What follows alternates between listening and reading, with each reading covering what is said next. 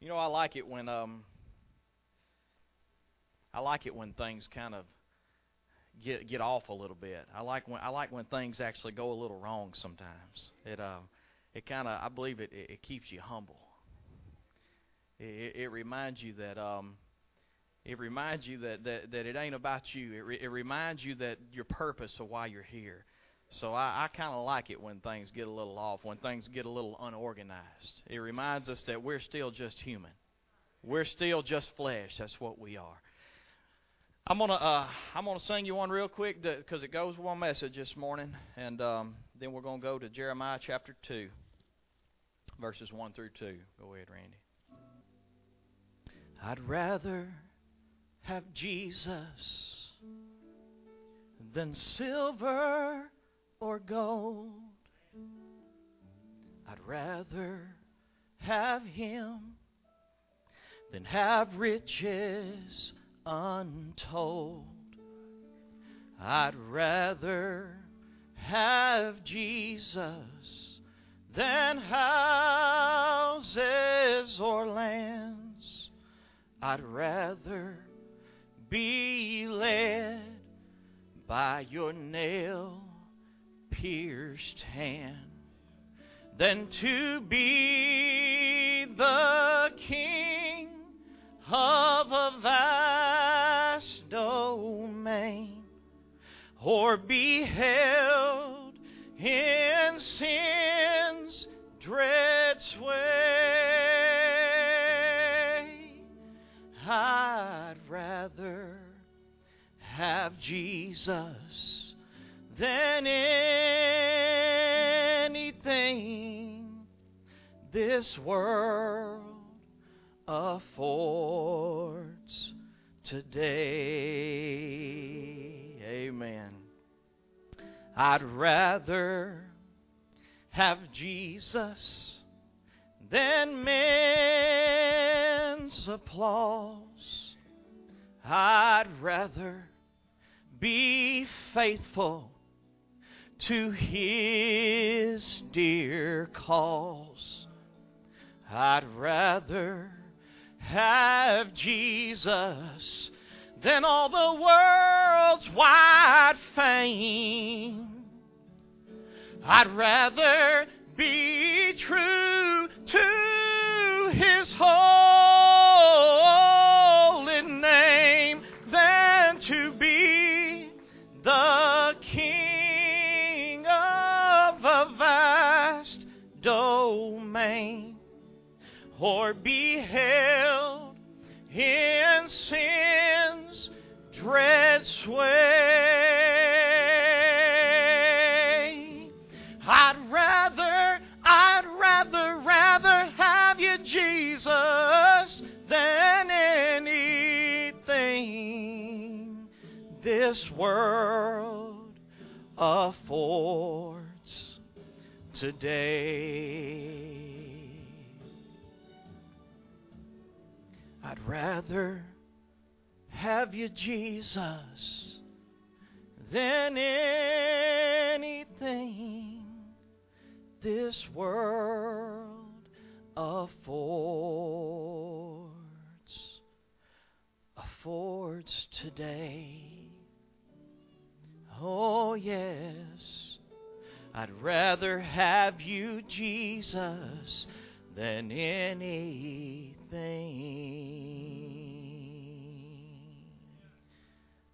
Amen. I'd rather have you, Jesus, than anything this world can afford today. Y'all just keep praying, keep doing whatever you need to do. I talked to you last week about I remember you. I come from Jeremiah chapter 2. And I talked about how God remembers us, the time in our lives whenever we were saved, and He remembers the way that we used to just love Him with everything in us. He remembers the way that we used to just desire Him, to know Him, to to know who He is. Who is this God that saves us? Who is this creator of all the universe? Who are you? What are you like? What are your qualities? What are you rewarding me with? Why are you rewarding me? Why do you love me? After all you see that I am, who are you? And that is the question that was asked by so many. I remember whenever Moses was going to get God's children from slavery in Egypt, Moses looked at him and he said, "Who am I going to tell them you are? Who are you, God? What are you like? Why are you saving us? What reason do you possibly have to deliver us from anything?" But we followed Him. God said, "I remember you, but you're not where you once were." Jeremiah chapter 2, I want to read verses 1 and 2 one more time. We're going to go a little further into this. Jeremiah chapter 2, verses 1 and 2.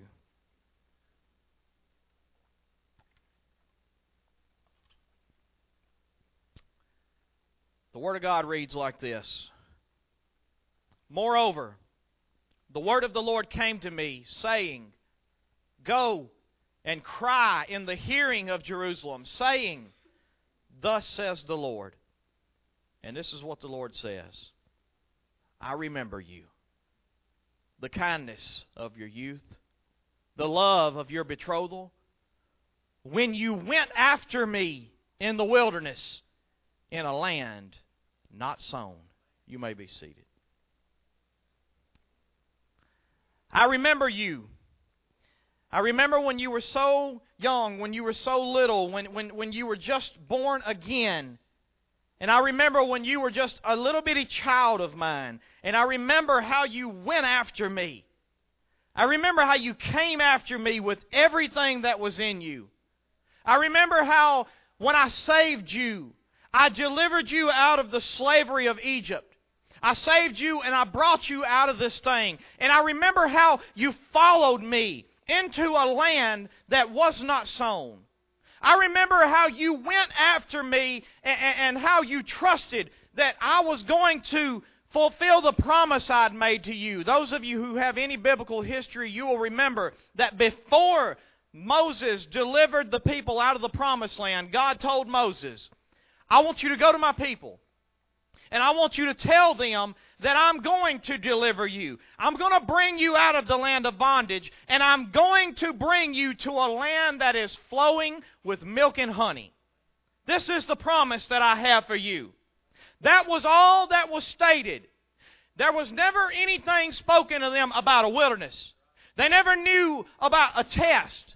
The only thing they knew is that this God of all creation, this God of their fathers and their fathers' fathers, this God had told them to follow Him out of slavery, and He will lead them into a promised land that's flowing with milk and honey.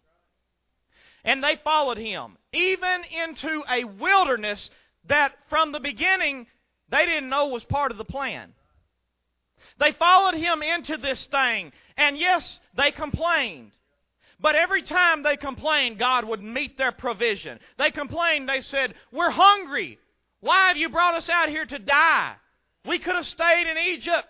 God said, "Oh no, that's not my plan for you." And He sent them quail.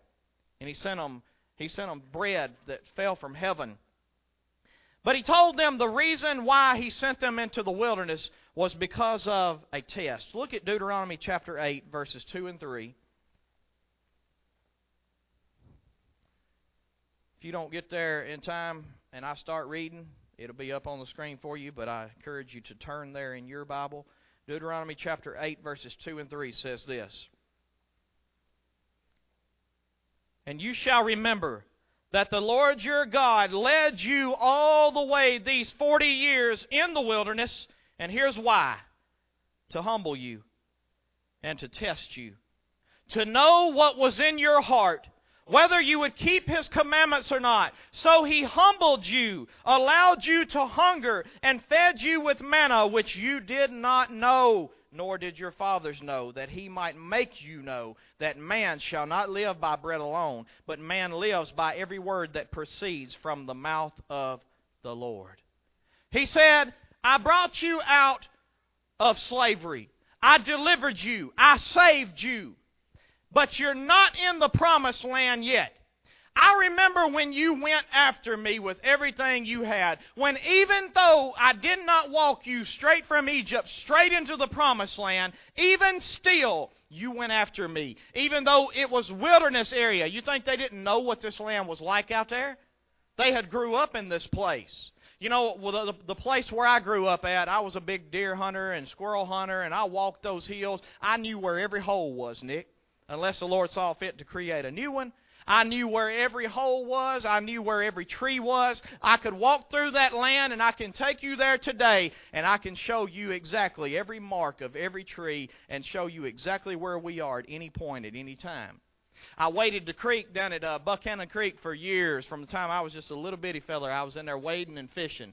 And I can remember that the creek would change throughout the years as the floods would come. But I can still take you down there today, even though I ain't been in that creek 3 or 4 years now. But I could still take you down there today, and I can show you every hole. I can show you every big rock. I can show you every bank. I can tell you where things used to be, and I can tell you where they are. I can show you things that are out of place. But it's because that's my land. That's my stomping grounds. That's where I know. These people understood this wilderness. They knew when they followed God out of Egypt that this was a land where no one had dwelt. They knew that this was a place that had never been sown. They knew that there had never been anyone to ever survive in this place. However, they said, God, if this is the way, I'm going to follow you through this. And God says, I led you all this way through these times of hunger, through these sufferings to test you. You said you trusted me. You said you believed me. You said you believed that I saved you from your sin. And now I want to see, do you really believe? So here's a test. Here's a wilderness. Here's a 40-year journey for you. Let's see what you really believe. Let's see how genuine you are. The same thing holds true for us today as Christians. He has delivered us out of sin. He has delivered us out of the bondage of Satan. And even still, He has not yet brought us into the promised land. We're in a wilderness journey right here. In a land that the Bible says is a dry and a thirsty land where there is no water. There is no life in this land. There has never been life in this land. And He says, this is a land where no one has dwelt, but even still, you trust me. You said you trusted me. Let's see where we go. Look at 1 Peter chapter 1, verses 3 through 9 to parallel this for just a minute. 1 Peter 1, 3 through 9. I'm going to take you to a few scriptures this morning, so I pray you just go with me. I like to back up everything I say with the Word of God. 1 Peter 1, 3 through 9.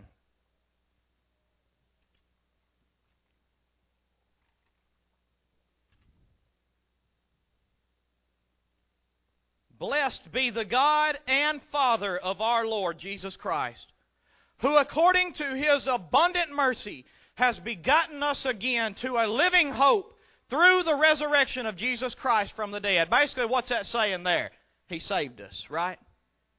And He saved us, verse 4, to an inheritance incorruptible and undefiled, and that does not fade away, reserved in heaven, in the promised land, for you who are kept by the power of God through faith for salvation, ready to be revealed in the last time. I'm not done. I'm going to keep going. But I want you to think about this. He says, God, I thank you that you saved me. I thank you that you delivered me out of my sin bondage. I thank you you brought me out of the slavery that I didn't even realize how bad it was. I thank you that you brought me out, and the reason you brought me out is because you have a place for me that's undefiled. You have a place for me that is incorruptible. You have a place for me that does not fade away. And this is the promise that I follow you for. I know that if I trust you, you're going to take me out of this land where no one can live. And you're going to bring me into the land that never fades away. You're going to take me out of this land that is only fed by manna and only fed by quail, and you're going to bring me into a place that's flowing with milk and honey. It ain't just bread and manna. This thing's got milk. Oh, this thing's got honey. But let me tell you what happens to us. Why God has to look down and say, I remember you. I remember how you went after me. Notice it was past tense. You went after me. You're not currently going after me. You have currently gotten satisfied with the wilderness provisions. You have currently gotten satisfied with the goods of this world. You have currently gotten satisfied with the fact that the job the Lord has provided you with gets you whatever you want. Nothing wrong with that. I'm not saying that. I'm saying, but you've quit going after Him, possibly. Possibly you stopped pursuing Him with everything that's in you. And now you've just begun to be satisfied with manna. You've begun to be satisfied with quails. And God is providing all these things. He's given you these blessings, but it is not the promise.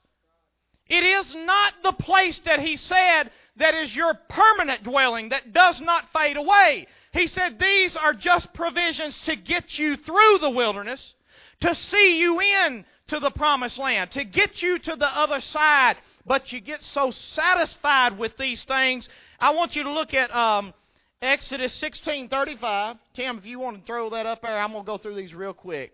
Exodus 16:35. And the children of Israel ate manna for 40 years until they came to an inhabited land.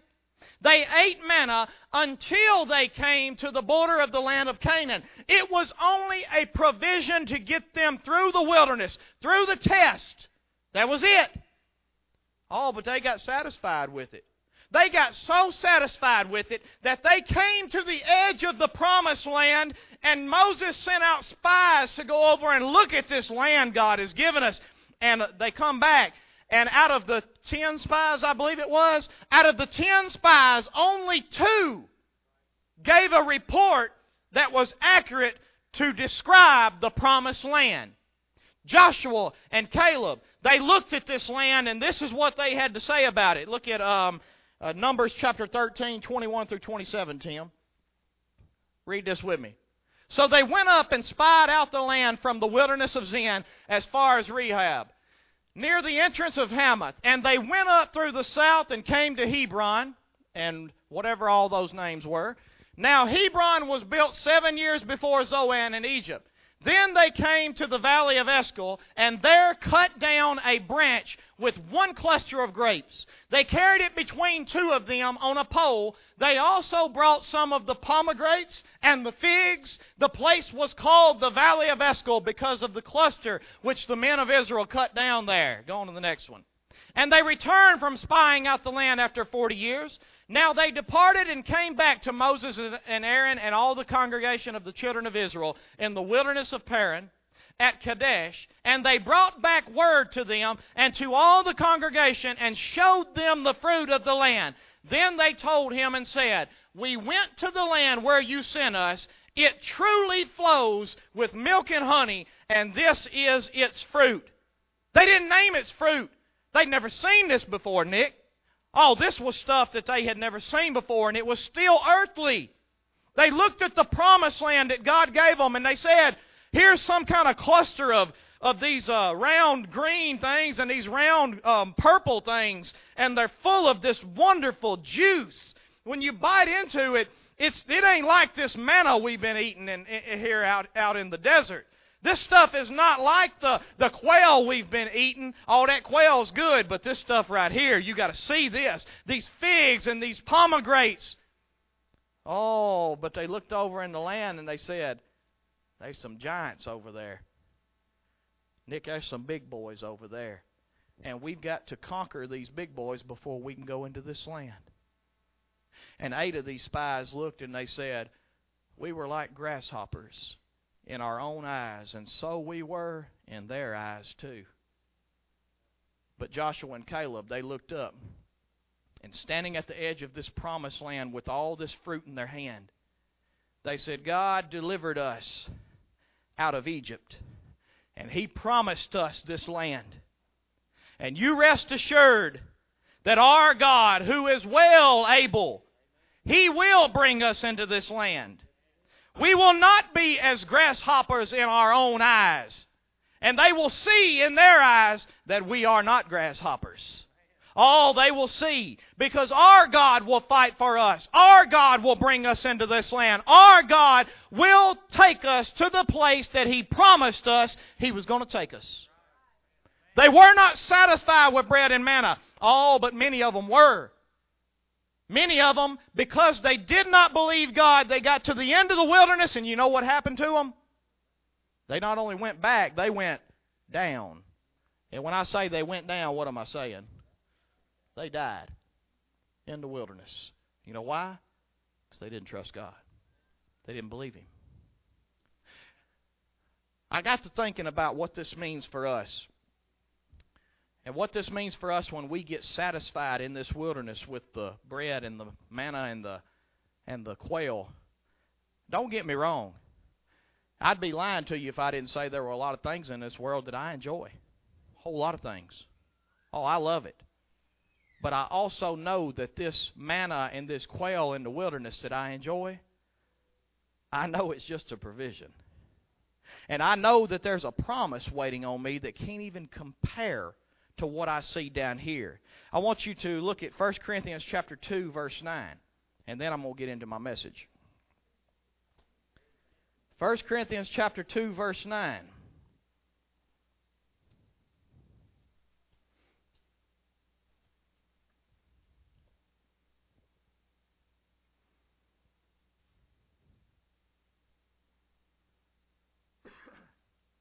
But as it is written, the Word of God says, it is written, that eye has not seen. Let me say that again. Eye has not seen, ear has not heard, and it has never entered into the heart of man the things which God has prepared for those who love Him. Boy, if there was spies that we could send over into heaven right now to say, go look in there and see what He's got for us.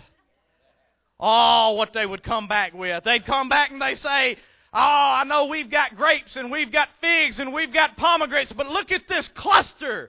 I can't even tell you what it is. I don't even know how to describe this stuff to you. Oh, I wish we could just send some spies over in there to come back and just tell us just a little bit. But you know what? They couldn't explain it to us if they tried. They would say, there's no way I can explain to you what I saw when I went into that land. And we get so satisfied, and we just decide to quit going after God. We'll sit down in our wilderness. We'll sit down in our wilderness, and we'll cross our legs and sit on our stool. And we'll say, I have it good.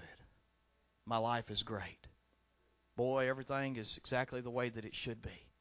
And then a test has to come to get us up off that stool before we finally realize that there is nothing to look forward to in this life but suffering. There's nothing to look forward to in this life but death. This is a life that fades away. This is a life that is corruptible. Oh, but keep on working for it. Oh, we keep on building, don't we?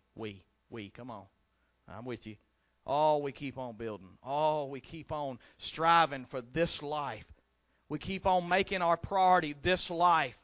We keep making the wilderness our homeland, and this is not the place where He has prepared for us. It's over there. So I want to talk to you this morning about pursuing God. Philippians chapter 4, this is where my message comes from this morning. I want to talk to you about a man who went after God. He pursued Him through his wilderness. But I want you to remember, the ones in the wilderness of Egypt, the Bible tells us that the Old Testament are our examples, that we read from them to learn that we don't make the same mistakes they did. They were a shadow of everything that we see spiritually today. And let me tell you, there were many who were called out of Egypt, wasn't there? But only few entered the promised land. Many were called, but only a few were chosen. Just a few. The ones that did not pursue God all the way into the promised land, the one that did not follow Him in, they died in the wilderness and they did not inherit the kingdom of God. That's all I'm going to say. I'm not going to get into a debate over what I'm trying to teach here this morning. I'm telling you, you pursue God into the promised land or you die in the wilderness. Your choice. Philippians chapter 4, or chapter 3, I'm sorry. And I want to start reading first in verse 2 to get to my first point. We're talking about a man here named Paul. The Apostle Paul was a man who he was, well, you know what? He's fixing to describe himself. Verse 2. Beware of dogs. Beware of evil workers. Beware of the mutilation. For we are the circumcision who worship God in the Spirit, rejoice in Christ Jesus, and have no confidence in the flesh. Though I also might have confidence in the flesh, if anyone thinks he may have confidence in the flesh, I more so. And here's why. Paul says, I was circumcised the 8th day of the stock of Israel. He said, I was not adopted into this thing. I was not a slave who got brought into this fold. I was circumcised the 8th day because I was of the stock of Israel. I was a purebred, is what Paul said. I was a Jew of the Jews. I was a seed of the father Abraham. And he says here that I was of the tribe of Benjamin, a Hebrew of the Hebrews. And concerning the law, I was a Pharisee. Concerning zeal, concerning my ability to go after God, I persecuted the church. Concerning the righteousness which is in the law, I was blameless. Paul said, listen who I was.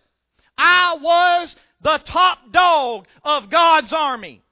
I was a Hebrew of the Hebrews. I was a Pharisee of the Pharisees. I was the greatest of the zeal of going after God, to the point that I even killed Christians because I was all about my God. Paul was so zealous for God that he went after Him in such a way that he made sure that he lined up with every aspect of God's law. He made sure there was no fault in him concerning this. But look what he says next in verse 7. But what things were gain to me? He said, if any of these things were gain to me at all, look what he did. I have counted loss for Christ Jesus. The first thing I want you to notice is, what is the fact that he says, I have counted, tell you? He's talking in what tense, school teachers? Past tense.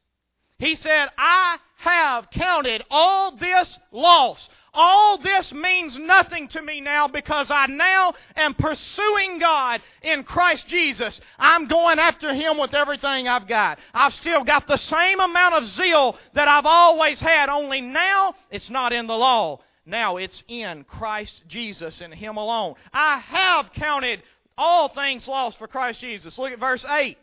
Yet, indeed, I what? Also count all things lost. The next thing I want you to notice is now he's talking in what tense? Present tense. He says, not only have I counted all things lost, but I have not reached a point in my life to where I've decided that I'm just going to be settled in. Not only have I counted all things lost, but I also count all things lost. Even today I still count all things lost, and here's why. For the excellence of the knowledge of Christ Jesus my Lord, for whom I have suffered loss of all things, and count them as rubbish, that I may gain Christ, and be found in Him, not having my own righteousness which is from the law, but that which is through faith in Christ, the resurrection which is from God by faith. And the next words in verse 10 say this, that I may what? Here's a man who's been following God his whole life, Nick. His whole life he's been following God. But he looks at you and he says, I've counted all things lost for one reason that I'm going to start with. that I may know Him. He said, I've went after a knowledge of Him. I know basically who He is. I know what God is to me. I know what He's done for me. But I don't yet know Him. Right now, I only know in part. Right now, I only prophesy in part. I don't actually know Him. But you know what? I pursue Him. You know why? Because I want to know Him. I go after Him with everything that I am, not because I understand everything about who He is. Is there anybody in here who can explain every aspect of God to me? Is there one that would like to take that on this morning? I will hand this mic over to you. It's yours. Matter of fact, the church is yours from now on if you can explain every aspect of God to me. Because I will sit under your teaching every day and every hour and every minute to know every aspect of God. I pursue Him that I may know Him. I don't yet know Him, Nick. I know Him as my Savior. But I don't know all there is to know about God. But the Bible does tell me in Corinthians that when I enter into this promised land, He said, I will know even as I'm known. He said, right now I look through a glass. It's like looking into a mirror. It's dimly. I can barely even see my own reflection. However, whenever I come to this place that He has prepared for me, it will be face to face. I will know who He is. So the first thing I want to tell you this morning, you need to get to pursuing God. You need to get to going after Him. And tonight I'm going to talk to you about ways to pursue God. I'm not going there this morning. You need to pursue God, number one, to know Him. To know who this God is. You don't know everything about Him when He brings you out. The only thing the Israelites knew is this is I am. That's what they knew about God. This is I am. But as they followed Him, they began to realize this is the man who can part seas. As they begin to follow Him, they begin to realize this is the man who can rain food down from heaven. As they begin to follow Him, then they begin to know that this is the God who can bring water from a rock in a land where there is no water. As they begin to follow Him, they begin to know that this is the God that can provide anything that I need. We pursue Him to know who He is. All right. Look at Colossians chapter 2, verse 3, Tim. If you want to go there real quick. This is another reason why you pursue Him, to know Him. In whom are hidden all the treasures of wisdom and knowledge. Notice the key word it used there. Treasures. How many of you, if I told you and you trusted that everything I said was true and that I could not lie, let's say that I told you that there is a $1 million treasure chest worth of gold buried in under this building.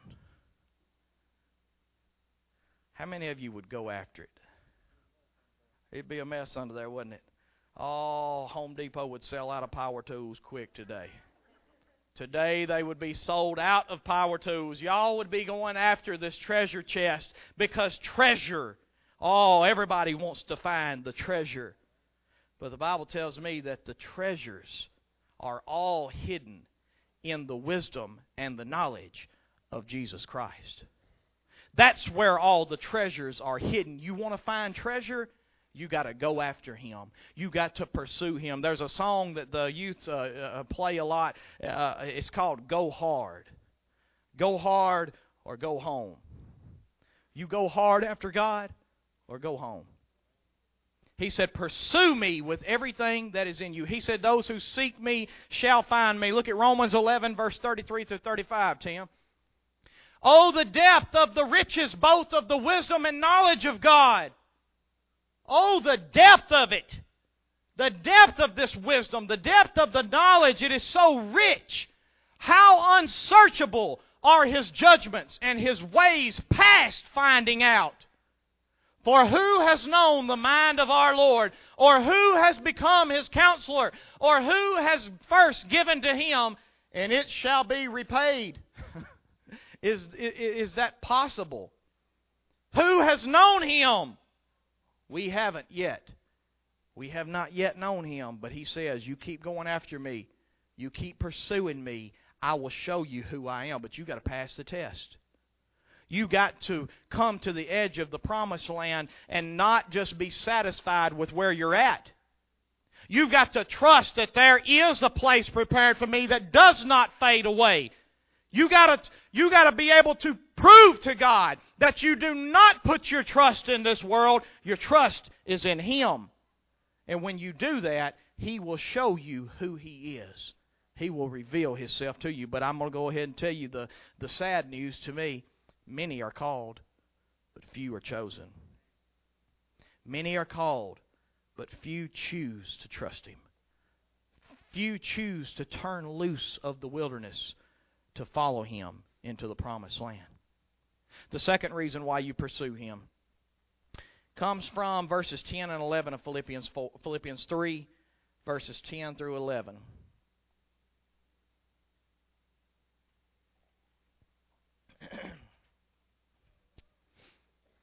I'm going to speed these up. He says here, that I may know Him and the power of His resurrection. Notice he said, I want to know Him. I want to know the power of His resurrection. I don't know it yet. I know of it. I believe in it, but I have not yet experienced it. He says, that I may know Him. I pursue Him that I may know the power of His resurrection. I pursue Him that I may know the fellowship of His sufferings, being conformed to His death, if by any means, what's them next two words? I may attain to the resurrection from the dead. You pursue Him, my second reason, that you will be found in Him. He says here that I am not there yet. But look at Philippians 3 verse 9. Philippians 3 verse 9. And be found in Him. He said the reason I go hard after God, the reason that I am trying to find everything I can about who this God is so that I will be found in Him when He comes back. I just wonder, if He came back today, I wonder how many of us could say, I would be found in Him. Not be found hanging around Him. If He came back today, I'd be found in Him. I know when I look at my life, there's no question I'm in Him. There's no question the decisions I make, the things I do, there's no question that I have decided to follow Jesus. Even though none go with me, you know what I do? Still, I will pursue Him. Still, I will follow. And if He were to come back today, then I will be found in Him. No question, I will not be found in the world. I'll be found in Him. So he says, the reason why I keep pursuing through the wilderness, the reason why I have not stopped my pursuit of God is because I will be found in Him. When He comes, I will know Him and He will know me. My true colors will shine bright. He will know exactly who I am. He'll have no trouble recognizing me. Many quit the pursuit. Many turn back to Egypt. Look at 2 Peter 2, 20 through 22. This is what it says. For if after they have escaped the pollutions of the world through the knowledge of the Lord and Savior Jesus Christ, let me rephrase that. Basically, here's what he's saying. If you have escaped the pollutions of the world through the knowledge, not through actually knowing everything about Him, just through the knowledge of who He is, through the knowledge of what He has promised, through the knowledge of what He can do. If after I have escaped the pollutions of the world through this knowledge, if they are again entangled in them and what? Overcome. If they are again entangled in them and overcome, key word there, the latter end is worse for them than the beginning. For it would have been better for them not to have known the way of righteousness than having known it to turn from the holy commandment delivered to them. But it has happened to them according to the true proverb. And listen what he says. A dog returns to his own vomit, and a sow having washed to her wallowing in the mire. It's happened. I want to tell you a story about my dog eating his own vomit, but I'm not going to go there. Y'all got to go eat dinner here in a little bit, so I'm not going there. But, you know, honestly, have you ever seen that happen? Have you ever seen a dog turn around and do that? Let me just put that in your head. Baby, I'm getting off of it. My wife gets on to me when I go there. But that's the truth. A dog will turn around. Baby, let me preach. That's nasty, ain't it? That's nasty. But that is not even the best description of how dirty it is to God when He sees us turn from what He has brought us out of, and we turn around and we dabble in it again. That's right. He said many people have pursued Him, and they went after Him. But somewhere along the way, they looked back and their vomit looked better to them than the promised land that God had prepared. So what did they do? They turned around and they ate it up. Hey, I got my point across this morning, didn't I? You continue to pursue God that you may know Him, that you will be found in Him. Don't turn back to the things of this world. They are vomit. That's what they are. Keep going after Him. Forsake this wilderness and trust in Him. My third point, being real quick, comes from verse 12. Philippians chapter 3, verse 12. He says, "Not that I have already attained or am already perfected, but I press on, that I may lay hold of that for which Christ Jesus has also laid hold of me." He says, I pursue that because I have not attained it yet. He said, I want to be like Christ, but I'm not there yet, Ronnie. So I go after Him. You know, if I am sick, who do I go after? A doctor. If I'm sick, I want to find the doctor that can help me. I don't want the doctor that can't help me. He can stay at the house. If I'm sick, I want the doctor that can help me, and I'm going to get him. If I am failing my classes in school, then I pursue a tutor, but a tutor that can teach me. A tutor that can give me what I need. So I go after them. I pursue them. He says you don't stop pursuing God just because you've been brought out of Egypt. Just because you've been delivered from your sins, you don't stop pursuing Him. You have not yet attained. You are not yet perfected. You are still imperfect to some degree. Now, when God looks at you, He sees perfection because all He sees is the blood of Christ. But your job is to become more and more like Him on a daily basis. So you go after Him. You want to know more about who He is. You want to know His ways. You want to follow Him. You pursue Him because you have not yet attained. Not to pursue Christ means you don't understand your need for perfection. Number 4, this is my last point, verse 12 again. Pursue Christ because He pursued you. Not that I have already attained or am already perfected, but I press on. I don't go backward. I keep going forward. That I may lay hold of that for which Christ Jesus has also laid hold of me. He said the reason I pursue Him is because He pursued me. He looked down from His righteous, holy, already in the promised land, already beside the Father, and He looked down in this wilderness, He looked down in this wretched land, and He saw me, a sinner, a wretch, a worthless, that even my good deeds looked like filthy rags in His eyes. And He said, God, I'm going after Him. I want Him. I want her. I want her. I want him. I want him. And I want her. And I want him. And I want her. I want him. And I want him. And I want him. They're worthless. Oh, I know they're worthless, God. I know they're useless. I know they're going to turn on me. I know they're going to fall back into a lot of old ways. I know that they're going to eat their vomit. I know that, God. I know that. But I want them, God. I want them. And He pursued us. And He left His righteous place and He came down. and He got wretched people, and He delivered us. So I pursue Him because He pursued me. Look at Luke 19, verse 10, Tim, if you can give me that real quick. Luke chapter 19, verse 10. I don't think I gave that one to you. For the Son of Man has come to seek and to save that which was lost.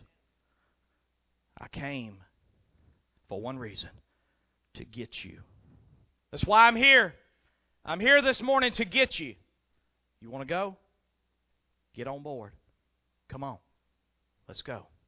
You want to stay? You can stay. But I'm telling you, it's a dry, it's a thirsty land. I'm telling you that this bread and this manna and this quail, it's going to get old. I'm telling you, this water from this rock, you're going to thirst again. Oh, but I got a place if you want to get on board. I got a place that's just for you. I got a place that is incorruptible. I got a place that's undefiled. I got a place where there's no sorrow, there's no death, there's no hurting. I've got a place if you want to get on board. It's for you. But you got to get out of this wilderness and you got to trust me. You got to trust what I have prepared for you. Got just a few questions to ask you and I'm done.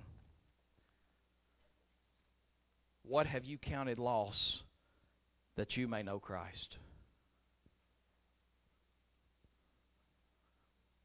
That's a question you have to ask yourself. What have you counted loss that you may know Christ? What have you had to give up that you may know Him? What have you had to quit going after that you could go after Him? What can you look at God and say, God, I have gave loss to all these things I thought were gain to me to know you. I've counted all things lost so that I can attain to who you are. I pursue you to become more like you. I have counted all these things lost because I trust in the promise that you have for me in this land. I pursue you and I have counted these things lost because they hinder me from getting to where you are. What have you counted loss so that you may know Him? Are you the one that God looks at this morning and He says, I remember you, how you went after me, how you used to go after me. And you know what? I'm still here and you still have chance if you want to come after me again. The invitation's open to you this morning. Shirley, come. Do you know Him? Or do you have at least a knowledge of Him? Are you able to say that I have counted all things lost so that I may pursue Him? Or are you one that has to say, I've quit pursuing, but I'm going to start again. I'm going after Him. I may not keep going, but if I get down again, I know He's going to get me. I know He's going to try to get me again, and I'll get back up and I'll go after Him again. But today's the day that I'm not going after Him, but I'm going to make a decision to start today. The question's up to you. If you would stand, the invitation's open for whatever you may need.